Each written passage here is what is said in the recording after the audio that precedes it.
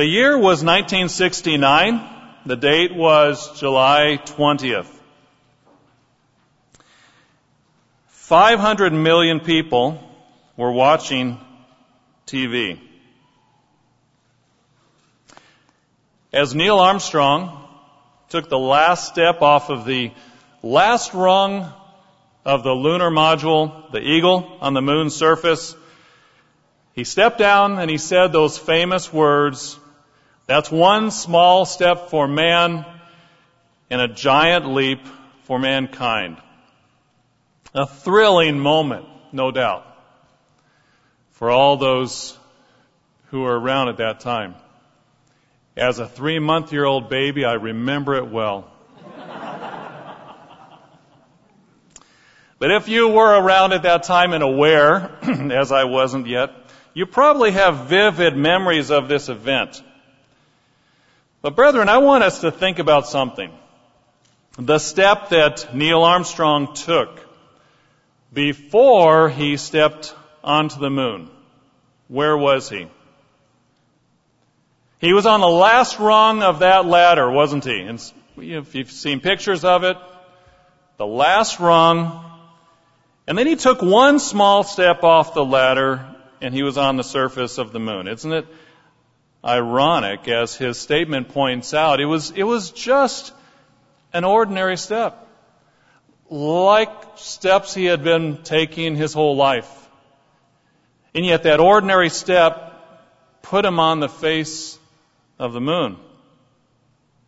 Now think about this a moment. It really was no different than the next to the last step. Now, how would you like to be the next to the last step that Neil Armstrong took? You know, the one that gets no credit for anything, from the second last rung to the last rung. The other step gets all the glory, right? All the credit. And yet that next to the last step was just as important, was it not? If he hadn't taken that step, there would be no step onto the moon. In fact, you could think of all kinds of steps if you roll it back a little bit. What about the first step out of the lunar module? What about the first step into the rocket 4 days earlier when he was on Earth? What about the step when he opened the door and left his house and stepped onto the porch as he left for the launch? Brethren, our life is full of steps, isn't it? And sometimes those steps are big and dramatic and awesome and life-changing, and sometimes the steps are pretty ordinary. But our life is made up of thousands and thousands and even millions of steps. A few weeks ago, Mr. Hernandez gave a sermon called Walk with God. And there have been other sermons, many sermons actually. If you look on our website, you can take a look at some of them, a whole list of them. If you do a search about walking with God, you can see Dr. Meredith. That was one of his favorite topics. He would also often talk about walking with God. There are a number of sermons there. Dr. Winnail also, Seek and Walk with God. The concept is all over the Bible. We read in Genesis that Enoch walked with God 300 years. Abraham was told, walk with me and be perfect. We read in Ephesians that we should walk in love, walk worthy of our calling, walk as children of light. Mr. Diager quoted a scripture about walking worthy of our calling. Galatians says if we live in the Spirit, we should walk in the Spirit. At the feast, we often read in Isaiah 2 about all nations coming to Jerusalem. They'll come and they'll say, He will teach us His ways, and we shall walk in His paths. That's how our life is described. So I have a couple of questions for you. If you can think about our life as a walk, and if you can think about the last time you were just walking down a sidewalk, maybe walking in the parking lot to come in the door today. Have you ever tried to take a step ahead of where you are? Let's say maybe 50 feet ahead of where you are. Now you think that doesn't make any sense, because you can't step 50 feet ahead of where you are. And that's my point. How about, have you ever tried to take a step behind yourself? Maybe 50 feet to where you've been. And you would also say that doesn't make any sense either, because I can't do that.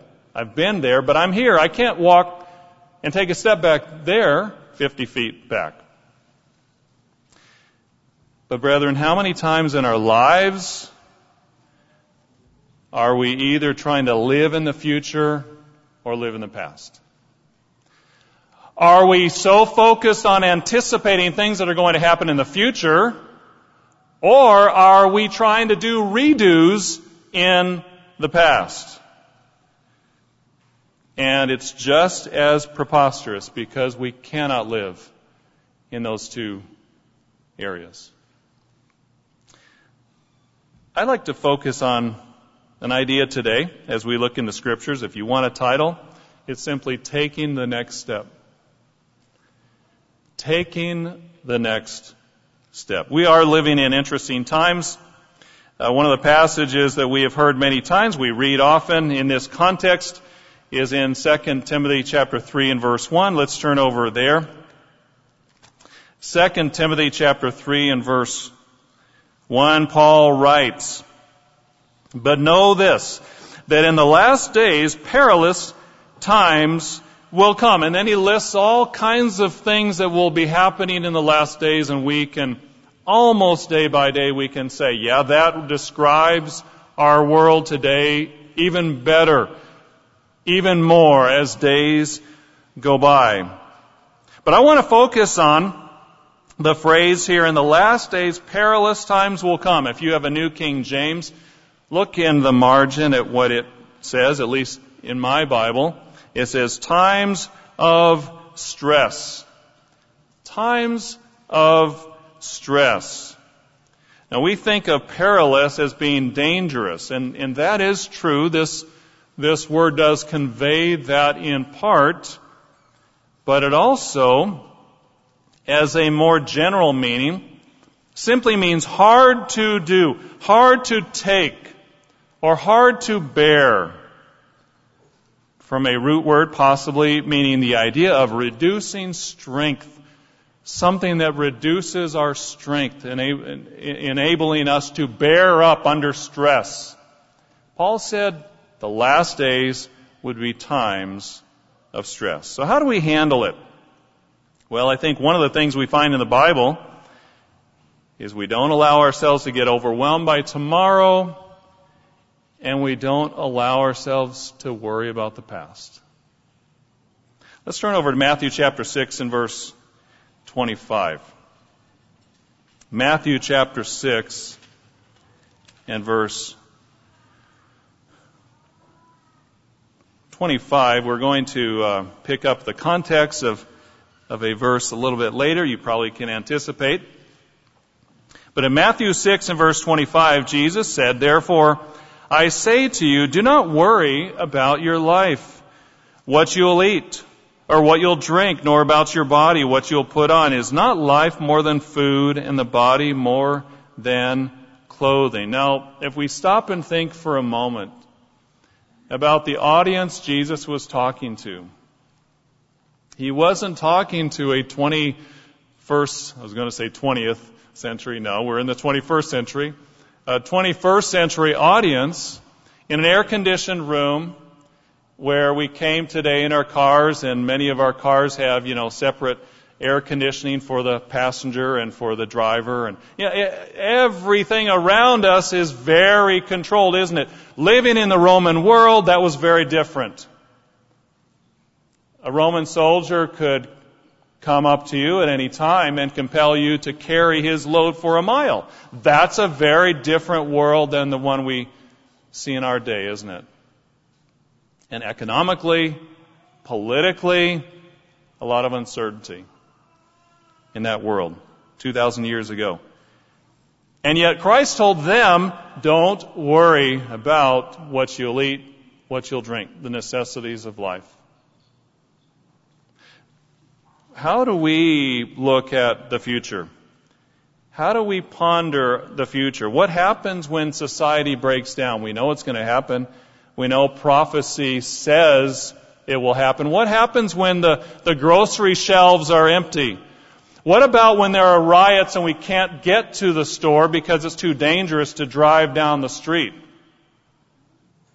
What happens when the power is shut off or the oil is not available so we can't even drive our cars? What if we run out of food or water? We are encouraged to have emergency rations. We should do that for several weeks or longer. But as we see the writing on the wall and we read prophecies of society falling apart, brethren, are these concerns real?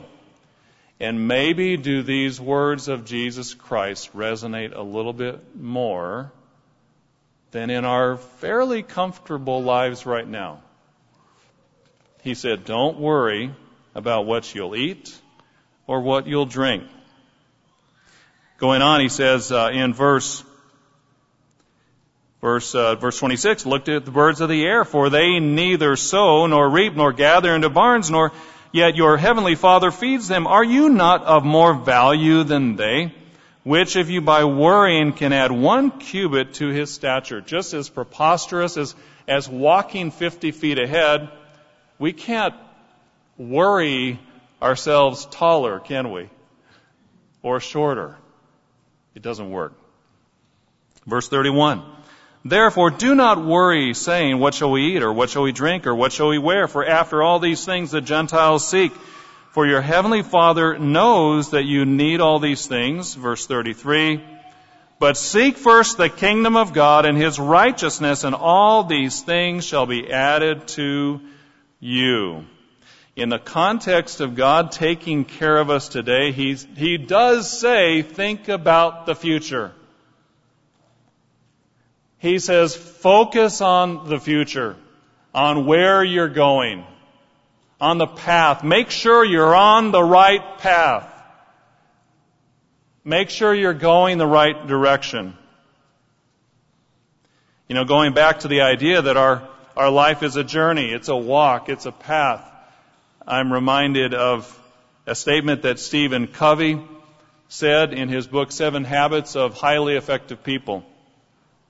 He said, what if you go through your whole life, I'm paraphrasing a little bit, striving up the ladder of success, climbing and climbing, and you get to the end of your life and you realize your ladder was against the wrong wall. Materialism, social status, fame and fortune, whatever. What if you strive and you realize, I was on the wrong wall, I was on the wrong path, I had the wrong goal. So we absolutely must think about the path we're on, where we're going, and verse 33 lays out that path. But what do we do next? What does God say? What does Christ say? Then, in verse 34, therefore do not worry about tomorrow, for tomorrow will worry about its own things. Sufficient for the day is its own trouble. What a profound collection of Scripture, of teaching from Christ.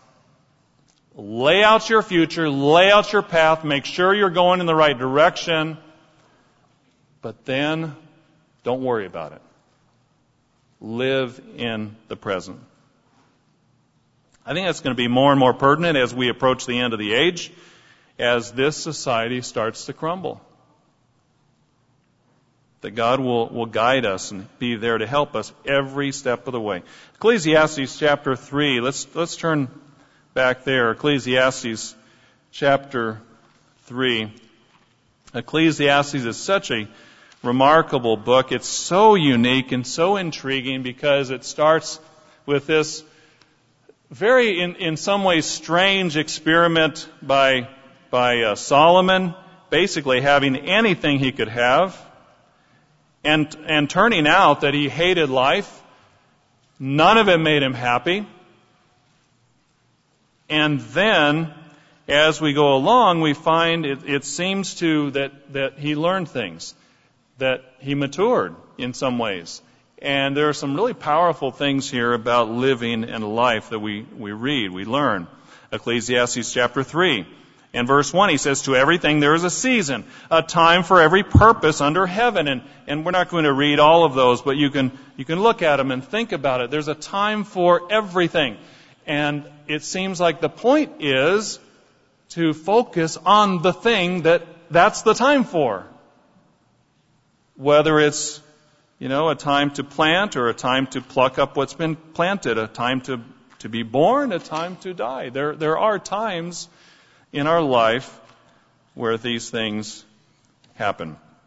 But going on in chapter 3 and verse 9, that's what I want to focus on. He says, what profit has the worker from that in which he labors? I've seen the God-given task with which the sons of men are to be occupied. He has made everything beautiful in its time. Also, he has put eternity in their hearts. Except that no one can find out the work that God does from beginning to end. What an interesting statement.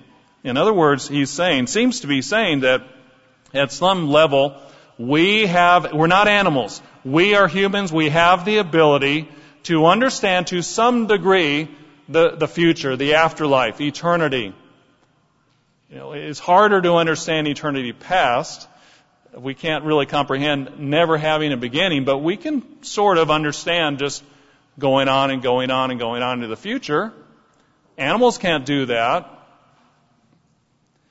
He's given us the ability to think about where we're going and think about the end point and think about eternal life and our goal and the gift that God has given us. And then notice verse 12. Then he goes right into another thought. He says, I know that nothing is better for them than to rejoice and to do good in their lives, and also that every man should eat and drink and enjoy the good of all of his labor. It is the gift of God. Now, at first glance, this looks like eat, drink, and be merry. But nothing could be further from the truth. I think what Solomon is saying is, think about the future. We have the ability to think about the future, eternity in our hearts, but live today and enjoy life today. And if God gives you blessings, then appreciate the blessings today. Paul said that.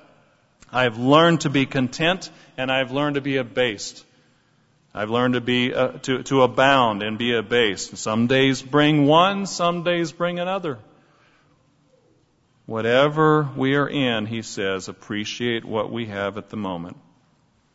Ecclesiastes chapter 9 and verse 10. Ecclesiastes chapter 9 and verse 10. This is the first scripture I ever memorized. As a young person, I think a preteen, I really liked this scripture. It was short, but easy to memorize. Ecclesiastes 9:10, it says, whatever your hand finds to do, do it with your might, for there's no work or device or knowledge or wisdom in the grave where you are going. The context seems to be, look, if you have something to do in front of you on your plate, focus on it. Do it. Work hard. Do your best. I remember having a supervisor in college. He was not in the church, but he was a remarkable man, older man on the landscaping crew. Kind of cranky, at least we thought he was, as college students. But he would sort of get on us because as college students, we usually had a test we were studying for, so we had note cards. We had things that were in our pockets, and as we're trimming a bush, you pull out a note card and you're trying to memorize a list of things for your test, and you put it back, and he said, look, focus on what you're doing when you're doing it. When you're studying for a test, focus on that. When you're trimming the tree, focus on that. And there was a lot of wisdom in that. I also learned in college, ran across a book, I think, or maybe it was in a class, I don't remember. But the importance of thinking about your life in terms of roles in your life. So we might think of, one role is my spiritual life as a Christian. Another might be family related. Am I a son or a daughter? Am I a husband or a wife, a father or mother? Another is my career. What do I do in my job? What's my role? Another is educating myself. What is my role as someone who continues to grow in education? And then you break down those roles and where you want to be. At the end of your life, maybe at 10 years in your life, maybe back 5 years, 1 year, 6 months. You break down those different roles. What's the goal you want for that specific role in your life in that time period? It has to be specific and it has to have a time limit. And then you break it down to what are you going to do this week in that role to ultimately reach that goal at the end. Now, when we think of goal setting, isn't that usually where they break down? Maybe I have a goal of, maybe you have a goal of wanting to go to the moon sometime, maybe be an astronaut.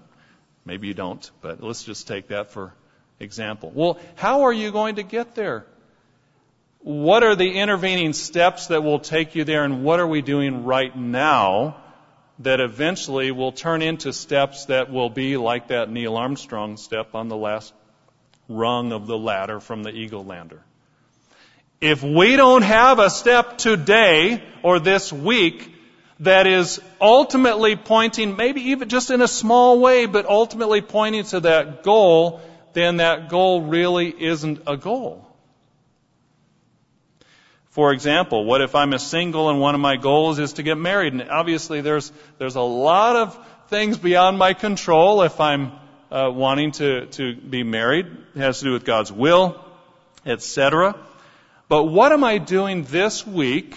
And that's the way the system would work. In planning out your goals, you have to sit down every week and think through, what am I doing in all of these roles in my life this week? So if I'm wanting to be a single and wanting to be married, what am I doing this week that will help me along in that process? Am I pushing myself to meet new people, perhaps, at Sabbath services? Am I pushing myself to write a letter to someone I'm trying to get to know? Am I reading a book which is teaching me about relationships? Whatever. The point is, I only have control over the present. I cannot live in the future, even though my goals reach out into the future.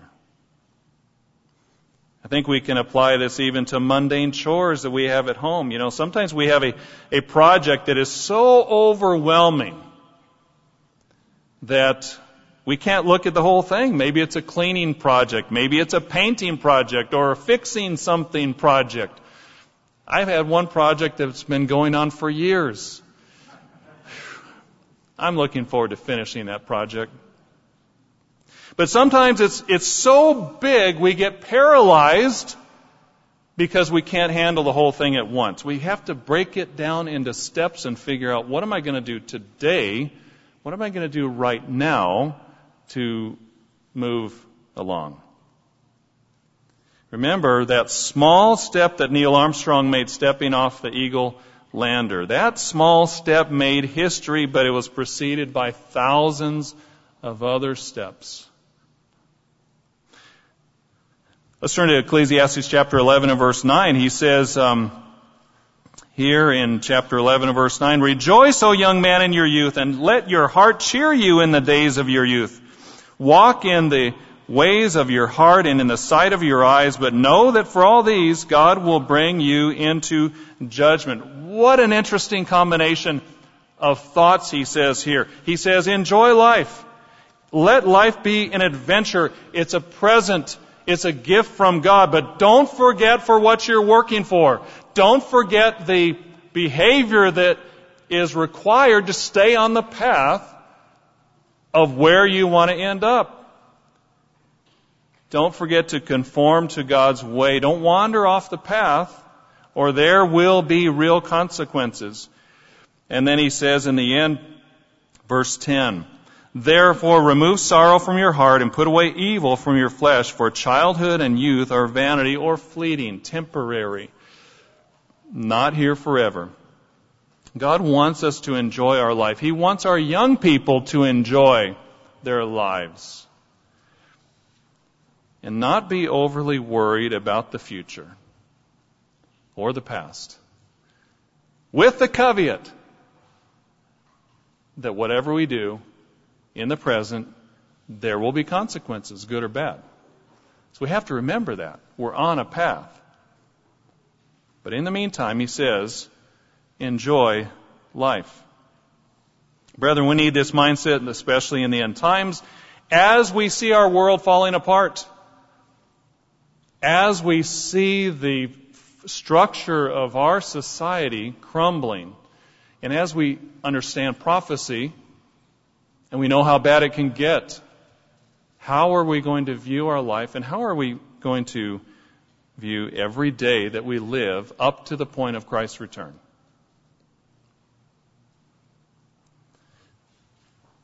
We need to keep an eye on the future, but not worry about the future. We also need to keep an eye on the past, but not worry about the past too. Let's turn over to Ecclesiastes chapter 5 and verse 18.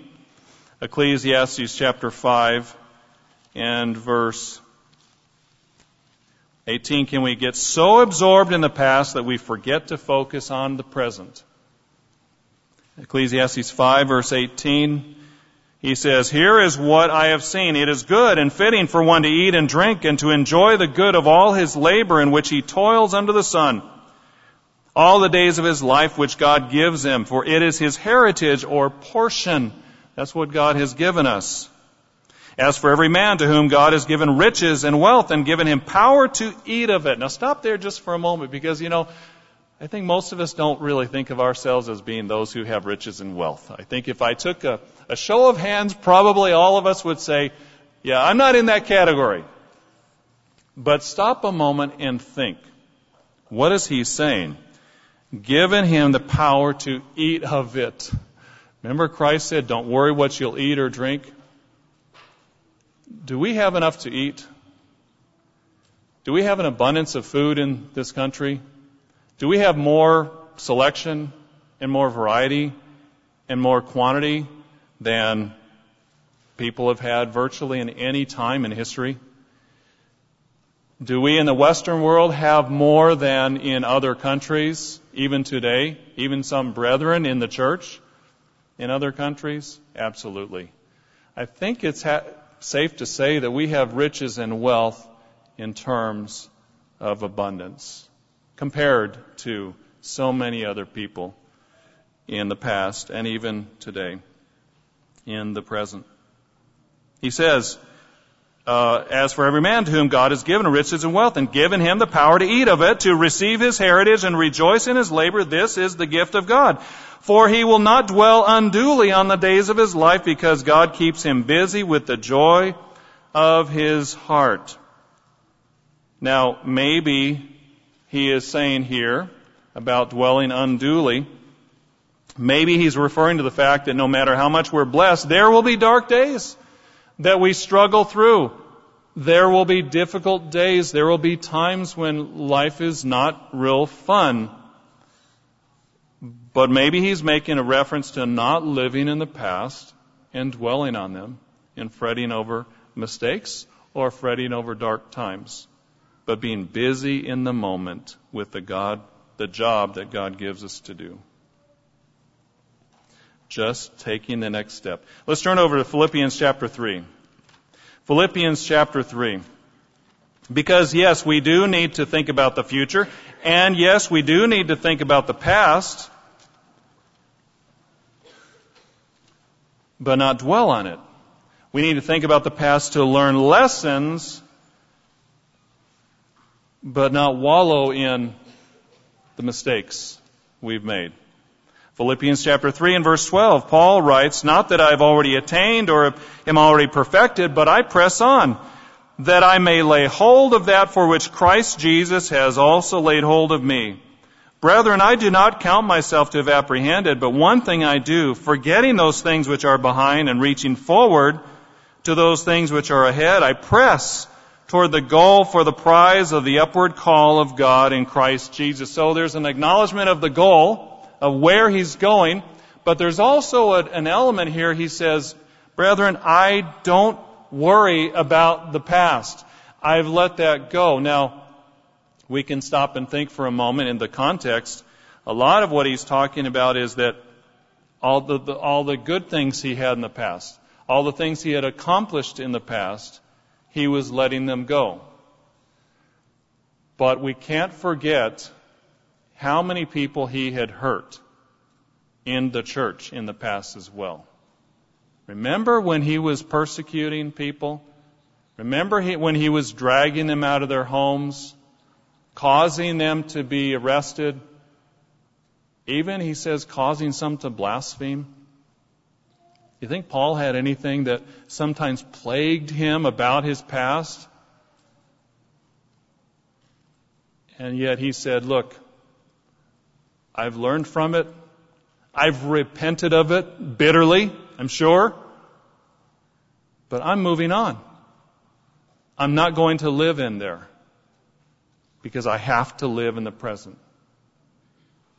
And it's a powerful lesson for us. Forgetting the things which are behind and reaching forward for those things which are. I press toward the goal for the prize of the upward call of God in Christ Jesus. We can't go back. Just as ludicrous as it is to say that you go back 50 feet when you're walking down the path, we cannot go back into the past. We don't get a do-over. This is not a video game, is it?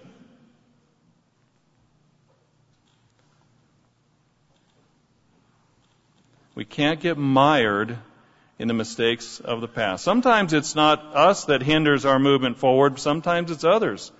You know, parents, we can have a view of our children at a certain age, a certain time in their life that they'll never change. And we can pigeonhole them in a certain way. Siblings can do that to one another. You'll always be this way. You've always been that way. And someday, when they are trying to change and they attempt to break out of it and they are sincerely trying to be different, they may be ridiculed or put down. Like, what are you trying to prove? What are you trying to do? We can actually hold people back from overcoming what they're trying to overcome. It's like in the Philippines, they have this concept of crabs in a bucket. You have a bunch of crabs in the bucket, live crabs, and one crab is trying to get out of the bucket, and the other crabs reach up and grab and pull him back into the bucket. You know, someone's trying to be different. Someone's trying to grow, and yet others are pulling them back. Sometimes those who are closest to us can be our harshest critics because they're not letting us be different, not letting us grow. Parents, children, other brethren. We need to put the past in the past and give room to others to grow. Do we need to learn from the past? Absolutely. 1 Corinthians chapter 10. 1 Corinthians chapter 10. We need to learn from every lesson of the past. We talk about that, think about that during the days of unleavened bread, in the Passover season. We can learn lessons from our own past. We can learn lessons from others' pasts and their examples that are written down for us. You know where I'm going. 1 Corinthians 10, verse 6. He says, now these things became our examples. And then he talks through things that the Israelites fell into and the mistakes they made and that we should learn from. And then in verse 11, he says, now all these things happened to them as examples, and they were written for our admonition, upon whom the ends of the ages have come. Therefore, let him who thinks he stands take heed lest he fall. We've got to have one eye on the future. We've got to have one eye on the past to learn the lessons and how we grow, but we can't live there, can we? We have to live in the present. That's the only thing we can do anything about. You ever notice that? You can't do a thing about the future except for what you're doing right now, and you can't do a thing about the past. The only thing that we can do is right now in the moment we're at. And look at the encouragement he gives us about the individual steps in that present moment. 1 Corinthians 10:13. He says, "No temptation has overtaken you except such as is common to man. But God is faithful, who will not allow you to be tempted beyond what you are able, but with the temptation will also make the way of escape that you may be able to bear it." Does God ever give us a step, a moment in the present that we can't handle? No. Emphatically, no. Sometimes we think we can't handle it, but He does not give us a moment we can't handle. Do challenges in the future sometimes seem too daunting? Absolutely. But you know, when we're a kid, driving a car seems daunting, doesn't it? When you're 4 years old, driving a car, that's impossible. Maybe a bike hasn't even, a two-wheeler hasn't even, I forget now, when do we learn to ride a bike? 4 or 5, whatever, maybe 3.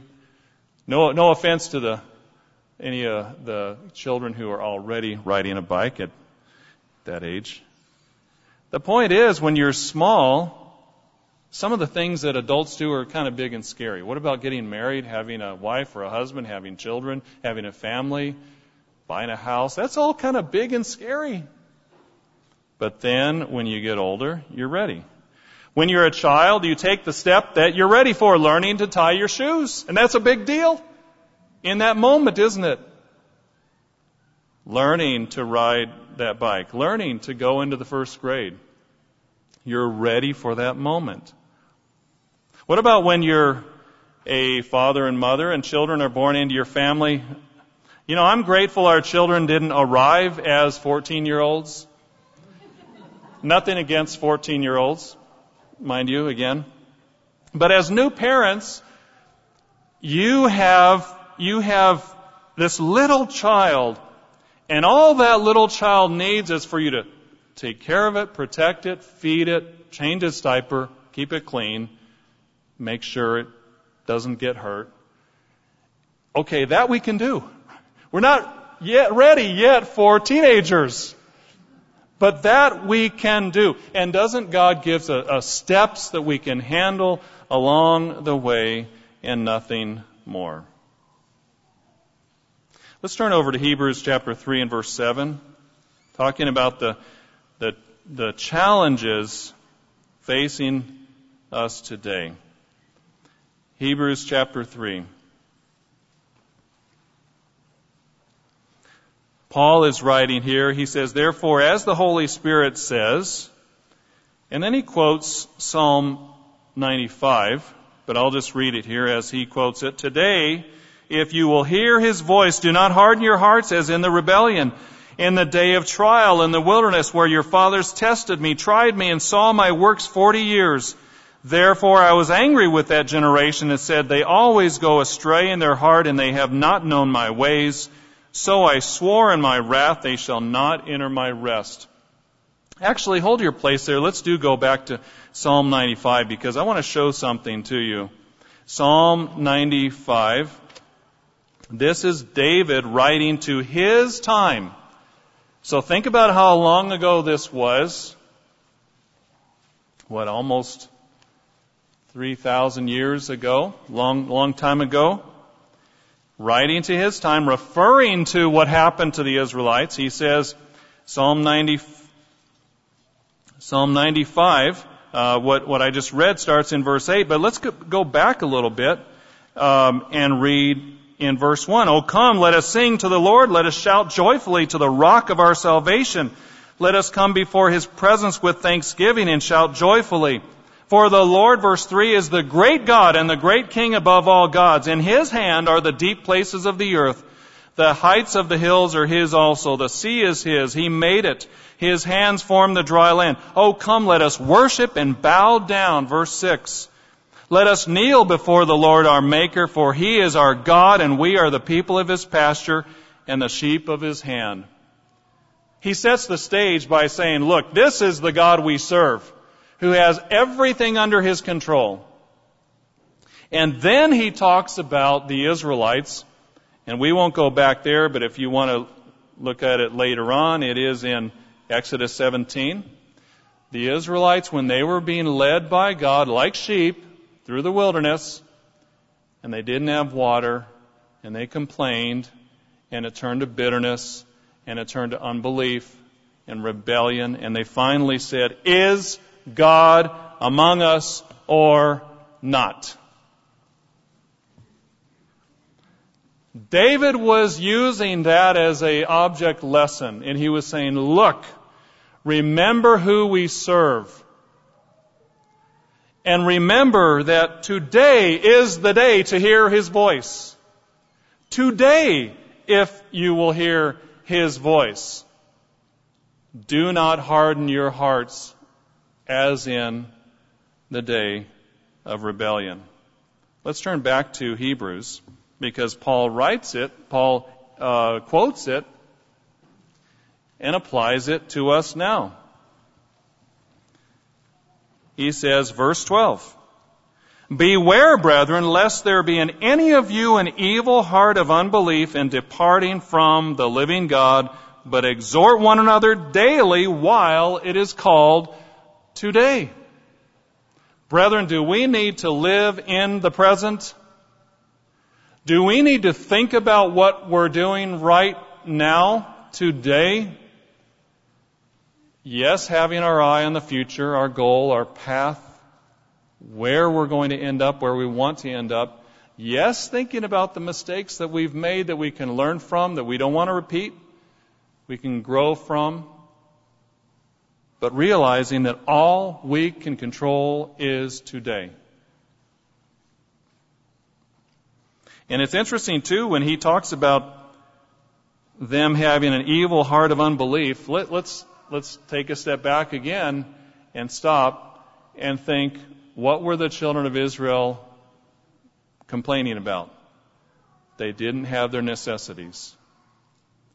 They didn't have water. What happens when society breaks down? Does food security be an issue? Could we someday be in a situation where we're in a similar situation with the Israelites? Will we be any different? When the necessities of life are less secure than they are right now, or seem less secure. Can God provide a table in the wilderness? Their fear, the Israelites, their fear of not having enough to eat or drink led to uncertainty, led to worry, led to anger, led to bitterness, led to rebellion.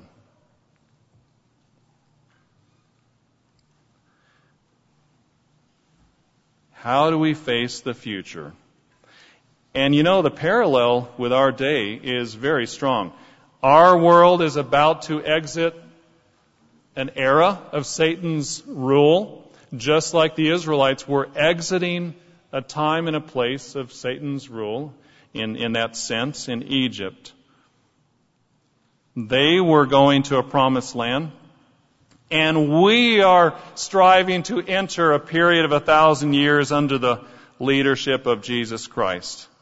But just like the Israelites, Satan does not give up his grasp on society easily.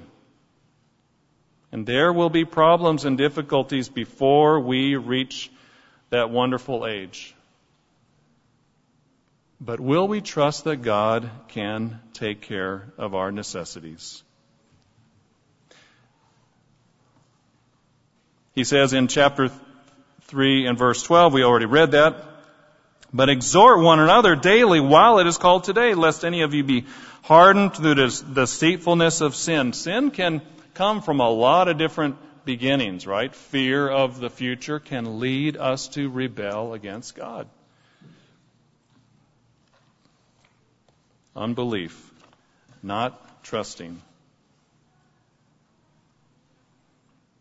You know, Mr. Weston has often pointed out the greatest predictor of success in the future is what we're doing right now. And that's really interesting to think about. You know, if we want to have courage next month or next year or 5 years from now, are we acting with courage in the small steps we take today? Are we facing up to a difficult conversation we need to have? Are we facing a boss who is challenging us about the Sabbath? Are we having the courage to say, I'm sorry to someone we offended? Courage comes in many forms. You know, frankly, having courage in this modern age of pandemics.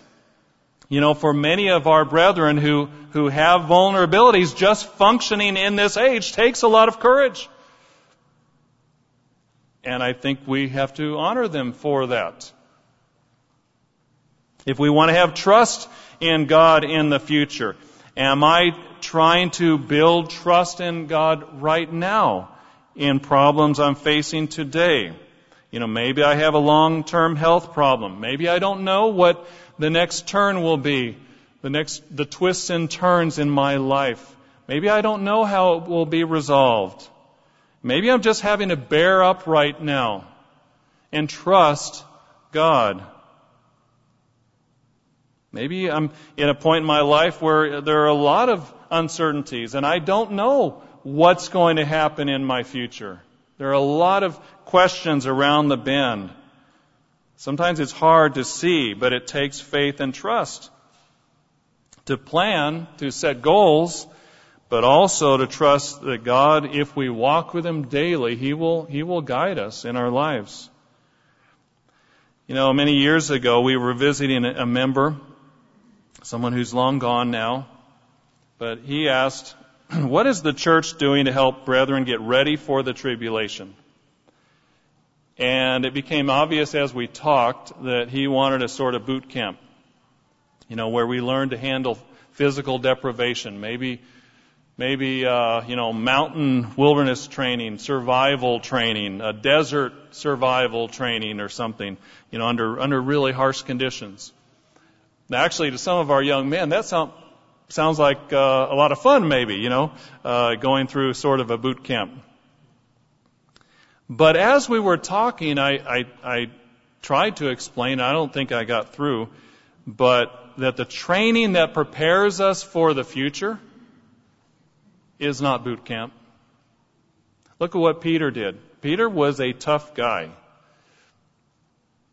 And yet when it came down to it, he was not prepared for what he faced when Christ was arrested. What's the training that prepares us for the uncertainties ahead? The challenges in the future are spiritual in nature. They are going to require spiritual training. Our walking with God is what prepares us for the challenges of the future. Not some artificial scenario we create, but walking with God every day, every moment. Hebrews chapter 4 and verse 7, he says, he designates a certain day, saying in David, today, after such a long time, as it has been said, today, if you'll hear His voice, do not harden your hearts. You know, every week we sit and we listen to sermons, sermonettes, Bible studies, we read articles, and that means even sermons right now. And he says, today, if you're listening, harden not your heart. What is God saying to me right now? Not that this sermon is any more special than any other sermon we've ever heard, but truly, what is God speaking to us today? What is He telling you today? Now, you know, we might ask ourselves, what step am I on in my life? It might be a super mundane, ordinary, even we might say boring step. You know, my life might seem like my steps are fairly boring right now.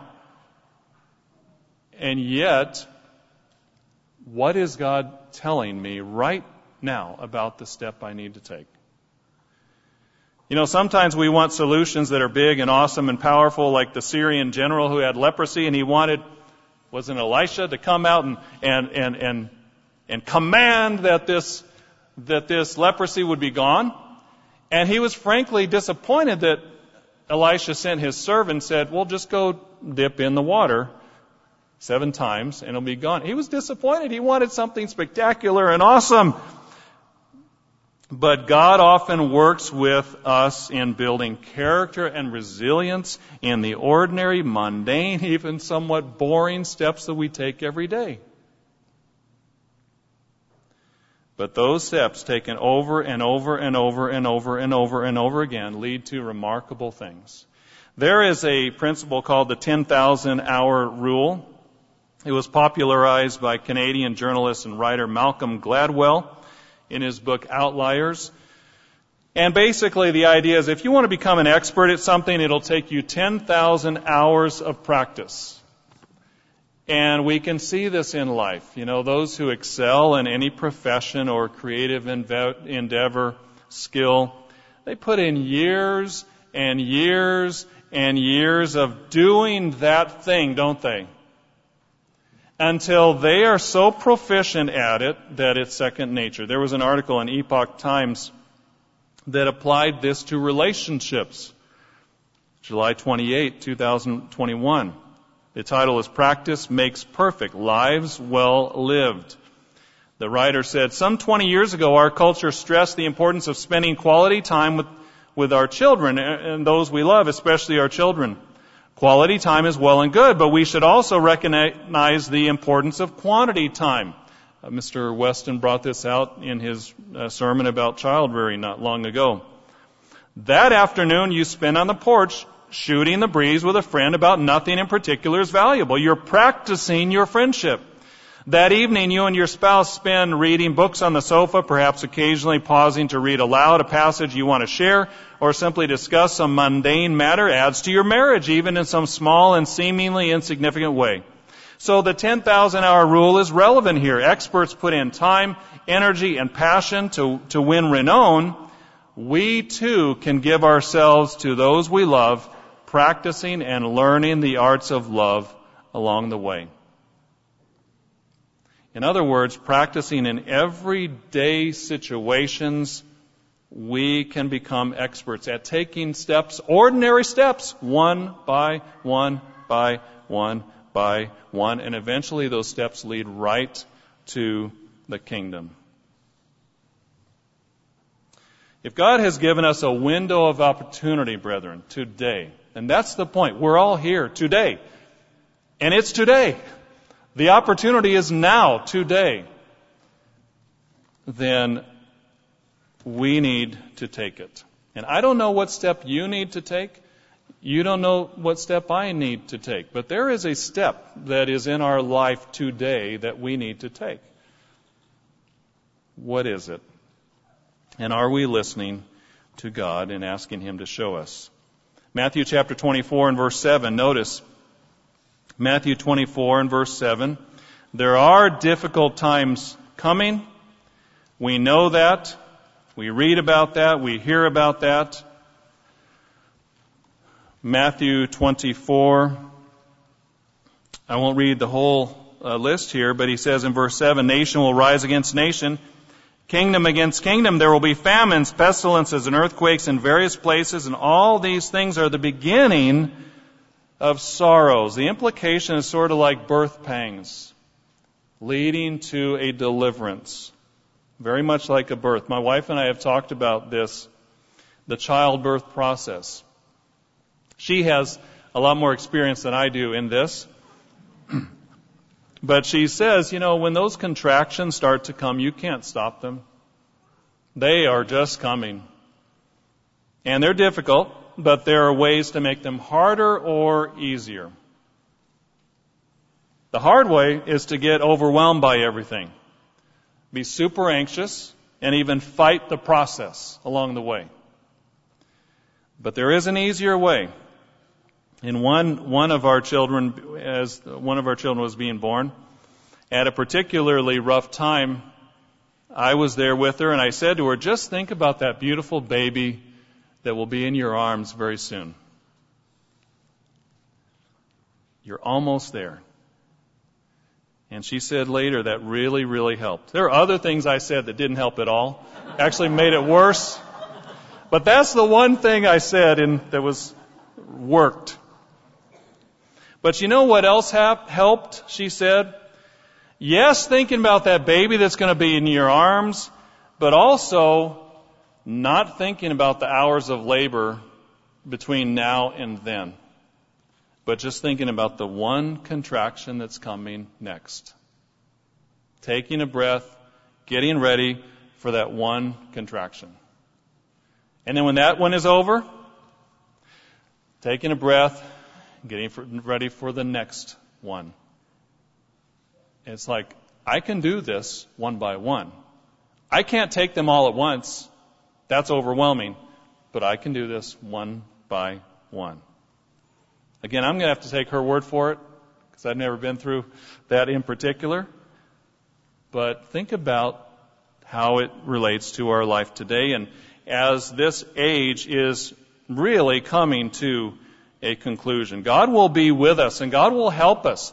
And God will guide us through every moment as we have the big goal and we're not worrying, we're not anxious.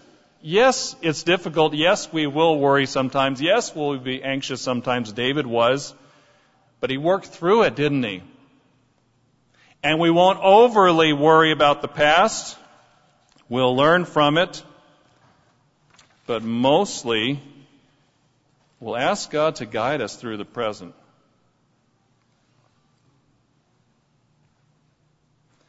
Let's look at a few as we get closer to wrapping up here. Notice I didn't say wrapping up, just getting closer to wrapping up. That means almost nothing. Let's look at some practical things as we bring this down a little bit to a practical level. Number one, what are some things that we can do? As we, yes, look to the future and, yes, remember the past, but try to live in the present. Number one, make sure to remove sin to make your load lighter. Make sure to remove sin to make your load lighter. Hebrews chapter 12 and verse 1, we read something very, very familiar.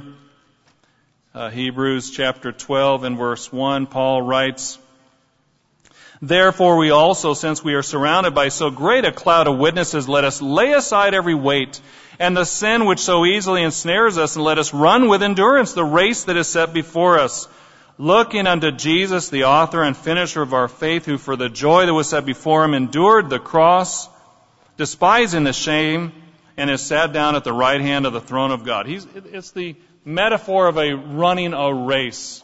And when you're running a long-distance race, yes, you have the goal. Yes, you have sort of a strategy of how to get there. But at some point, it's just slogging out every step. And it's just thinking, I can take this step. Okay, now I can take another step. Okay, now I can take another step. And it's taking one step after another. And eventually you get there. But you don't want to have extra weight that you're carrying in your hands. And so he's saying, look, it's like we're carrying weights as we're trying to run a race, that's going to weigh us down. And that's what sin does.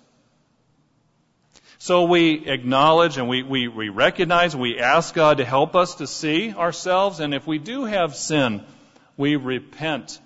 And then it's like those weights are thrown down and we have new energy. And we're not carrying that extra load around anymore. Number two, we pray about the small steps. We pray about the small steps. First Thessalonians chapter 5. 1 Thessalonians chapter 5 and verse 16. Sometimes we can feel that God is so busy. this little thing I'm dealing with, it's not enough to bother him about. He's too busy. I mean, he's running the world. He's working out, national geopolitical things. And we don't talk to him about things that really we need to talk to him about. 1 Thessalonians 5, verse 16, rejoice always, pray without ceasing, and everything give thanks, for this is the will of God in Christ Jesus for you. Does he mean that we walk around literally praying nonstop? I don't think so. I think he means that we, as a way of life, we pray every day. We continue to pray. We don't let that flag. But even as a way of life, and I think Dr. Meredith used to talk about this and explain it, as we're going through our day, as we need help, as we have a decision to make, when a situation comes up, when we just need clarity on an issue, we stop. If we can, we kneel down. If we can't, that's okay. God still knows and hears us, and He can read our thoughts. We pray. We connect with Him throughout the day, in the moment, because that moment is the only thing we can do anything about, can't we? The future we can't live in. The past we can't live in. That moment when we need help, we are to be instant in prayer and go to God. And why not go to God if we need that decision or that circumstance to succeed? Mr. Ames used to talk about things that he learned from Mrs. Ames, about how before going to the store, the grocery store, she would pray. And he thought, at first, why? But then she would get great deals. And things would work out. And at least my read on it, he became a believer. He thought, yeah, that's a great idea. Why wouldn't we want help? Especially as money is tight. Why wouldn't we want God's help when we go asking for Him to stretch the budget, finding good deals? Is that too mundane to pray about? Is that too insignificant? Well, maybe we should try it if we haven't. And see, does God care? Does He do things? Does He work things out? One thing I've learned in my life, the more I take different areas of my life to God in prayer as a regular thing, as something that I talk to Him about, have a dialogue with Him about, the fewer stupid mistakes I make. That's the rod rule. You can write that down. Number three, let Christ help you with your load. Matthew chapter 11 and verse 28. Let Jesus Christ help you with your load. This is similar to one, but let's read it here in Matthew chapter 11 and verse 28. Come to me, He said, all you who are labor and heavy laden, and I will give you rest. Take my yoke upon you and learn from me. For I am gentle and lowly in heart, Matthew 11:29, and you will find rest for your souls, for my yoke is easy and my burden is light. Again, the analogy of moving down a path with a load, with a yoke, or we might say a backpack in our vernacular today. And He says, look, I'm there every step you take. Frankly, He says, let me handle it. Let me take it. Brethren, how often do we not think of letting Him take it, or we refuse to let Him take it? We say, I can handle this. I can do this. And yet He's right there. He's saying, look, I'm offering. There's a better way than how you're doing it. My yoke is easy. My burden is light. And of course, there's a lot in that verse to unpack. But the point is, Jesus Christ is our Savior, but not only our Savior, He is walking beside us in this journey. And He will help us with our load if we want it. But we have to ask. In 2014, Admiral William H. McRaven gave a commencement address at University of Texas. You may have heard about this. Many of you probably have on YouTube. But he talked about one of the life lessons. He was a SEAL. He was in SEAL training. Eventually became a commander of those servicemen. But one of the life lessons he gave: if you want to change the world, make your bed. He said this in the talk: "The wisdom of this simple act has been proven to me many times over. As the first task of the day, it will give you a small sense of pride. It will encourage you to do another task and another and another. And by the end of the day, that one task completed will have turned into many tasks completed. Making your bed will also reinforce the fact that the little things in life matter. If you can't do the little things right, you'll never be able to do the big things right. And if by chance you have a miserable day, you'll come home to a bed that has been made by you. And a made bed gives you encouragement that tomorrow will be better. So if you want to change the world, start off by making your bed." You know, brethren, what do we learn at the fall feast days? What do we learn at the Feast of Trumpets, the Day of Atonement, and the Feast of Tabernacles? We learn that God is going to change the world, that Christ is going to change the world. And we learn that the saints have an opportunity to be there with Him, to help and assist in changing the world. How do we get there? How do we do that? We think about what we're doing in the moment, right now, today.